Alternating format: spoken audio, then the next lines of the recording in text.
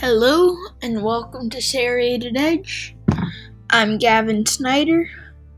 Today I'm going to be reading The Four-Fingered Man by Sir Bruce Jones.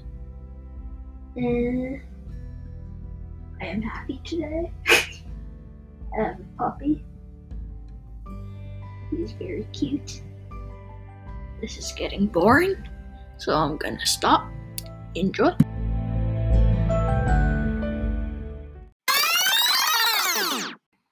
Chapter 10. Everyone was in the staff room for Tom's emergency meeting.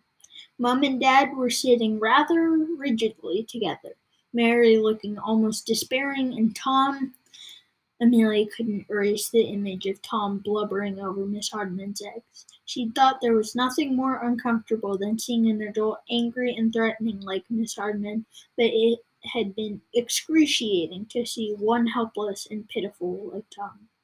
Tom didn't seem too happy about being seen like that either. He'd avoided eye contact with any of them for the whole meeting and had been twice as grumpy as usual. James wasn't sitting at the table with the rest of them.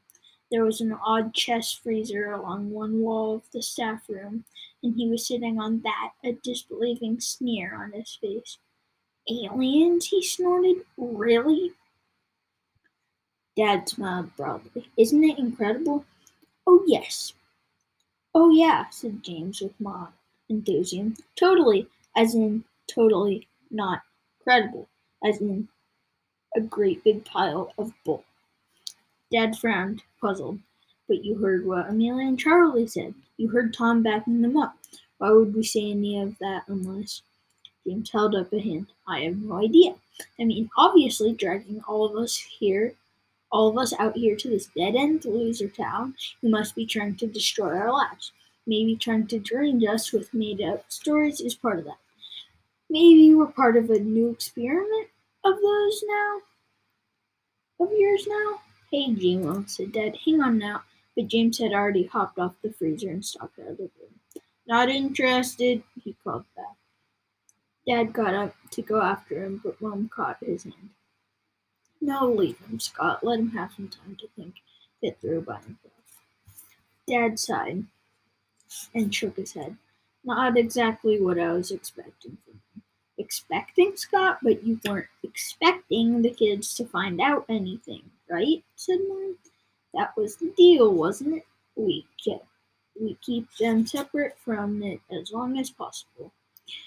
"Yeah, well," Dad glanced bashfully at Tom. "Top secret, but I thought that if they ever did find out, they'd think it was, Totally awesome!" Charlie finished for him. Dad grinned. "Exactly." Mary shook her head and looked anxiously at her son. "Charlie, do you understand just how important it is to keep this quiet? We all know the truth now, but you can't tell anyone else about what you've seen. No one. Not even hints or as a joke or pretending it's a make-believe game. No one can know anything about Miss Hardman or what goes on in Tom's cottage." "But what does go on there?" Charlie interrupted her. "Miss Hardman has gone. But gone where?" Dad looked even more excited and leaned in to speak. Mom laid a hand on his arm again. "Are you sure, Scott?" she said. Once you tell them, you can't take it back. What if control—" Dad shrugged. "Miss Hardman's complaint is more than enough to bring control down on us, and the kids already know the main points. All I'm going to do is fill in the mechanics a little. Better they understood properly from us than try to figure it out on their own, don't you think?" Mom looked at Amelia and Charlie, and then over at Mary. The two mothers sighed at each other, and Dad took that as agreement. He grinned. "Now, Amelia, you know that my research has been into the possibility of the existence of wormholes, giant deformities that could theoretically join two distant points in space together." Amelia nodded. "So, Dad Coaster, what do you think could be in the caves under Tom's house?" "A wormhole," Amelia breathed. "No, Dad Coaster, not a wormhole. Hundreds of them. Perhaps thousands. A whole spaghetti bowl full of wormholes, all shifting and jostling each other, taking it in turns to line up with the gateway under Tom's house. Amelia gazed at him, trying to fathom it. Isn't it amazing? Dad gushed. All my life I've been trying just to prove that the math works, never even hoping to find a single shred of physical evidence. And now, forget evidence. Anytime I want, I can go down to Tom's and actually hear the worms was coming from. I can smell the air of the other planets and other galaxies. Tom grunted and stared at his hands. He didn't seem to share Dad's wonder. Amelia suspected that living on top of all those wormholes might have turned out to be less fun for Tom than Dad supposed. So, Charlie grinned at Amelia's dad. Miss Hardman wasn't a one-off. There will be other aliens coming to stay here. Yeah, said Dad, from all over. Turns out, he said proudly, that we have the most active wormhole hub in the whole Milky Way. Can you believe it? In Forgotten Bay. But, Mom broke in, we're going to have some human guests too. They're bound to show up once we open for business, and we can't very well turn them away without raising suspicion. But, said Amelia, the gateway hasn't just opened, has it? Hasn't Tom been looking after it all this time? So what's changed? What are we here for? Tom grunted again. This time it sounded like he approved of Amelia's questions. Mom looked pained. Everything's changed. Tom handled this whole place on his own for years, and he's done brilliantly, she added. Tom sniffed, but turned to pink. But things are different now. How? The wormholes are becoming more unpredictable, for one thing, said Dad. It could be something to do with the natural acceleration of the expansion of the universe, or it could be a new instability. He stopped realizing he'd lost him.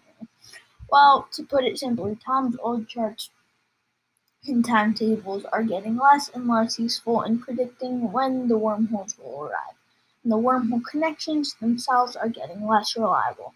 So there's a lot of work here for me just on the fit.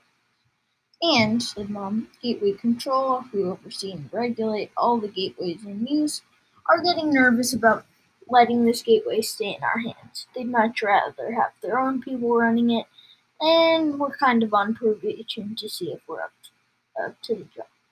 Miss Hardman's complaint isn't going to help. But that would never work, said Charlie. If aliens are supposed to be a big secret, how could they run it? You saw Miss Hardman, said Dad. Did she look like an alien? Amelia shuddered. I'll say. No, I mean when you first met her. She looked human, didn't she? All our alien guests and any Gateway Control officials who come here to check on us will all be cloaked by holometers. Tom, do you have one to show them? Tom scowled more deeply still. Nope. Ah well, Dad went on. They're amazing. Basically clockwork with a crystal core. They're these tube things that you stick on your neck. Amelia and Charlie looked at each other in startled recognition. Charlie swallowed a grin. And you not only look like another person, you are physically wearing that form too. I mean, you could have touched Miss Hardman and felt human skin, not scales. It's brilliant. It's dangerous. Mom started, but Tom retorted angrily. No, if you want to tell them the truth, then they should know the whole truth.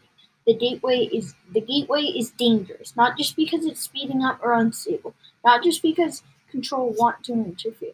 It's dangerous because we're standing in the middle of an intergalactic superhighway, just standing in the middle of the traffic, totally unprotected, and hoping that we don't get hit by anything. Tom, Mom said warningly. Don't frighten. No, I will frighten them, said Tom. I want them frightened. Because frightened kids might take things seriously and stay as far away from the gateway as possible. Frightened kids will have maybe a 2% advantage, and if ever Kurskin... Right, Dad said loudly, standing up and clapping his hands together. Right, good point. Tom, thank you. Okay, great meeting everyone. Now off you go, kids. But, Dad said over the top of her, refusing to listen. Out you go now. Amelia didn't push it. The moment Tom had said Kurtzkin, all the hair stood up on the back of her neck. She had no idea why, but she didn't want to hear any more about what went on in those caves under Tom's cottage. Charlie, Mary called after them. It's all secret, remember? Yes, Mom, Charlie groaned. I mean it, Charlie, for the first time. I really, literally mean it. When I say you could get yourself in worlds of trouble. Charlie made a face at Amelia, and they went out through the lobby and into the bright, innocent sunshine. Over at the edge of the headland, James was throwing rocks out at the ocean below. She decided not to walk that way. Come on, Charlie, she said. We never checked out what really is ahead, whether that really is a hedge maze. Yeah, said Charlie. They broke into a run, and Amelia grinned, wondering if maybe life here could be almost normal. Maybe it wasn't going to be all drama and mystery.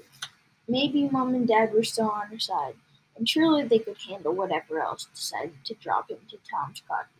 Meanwhile, Amelia had Charlie for company, and she could play on the beach, and she was going to get that puppy soon.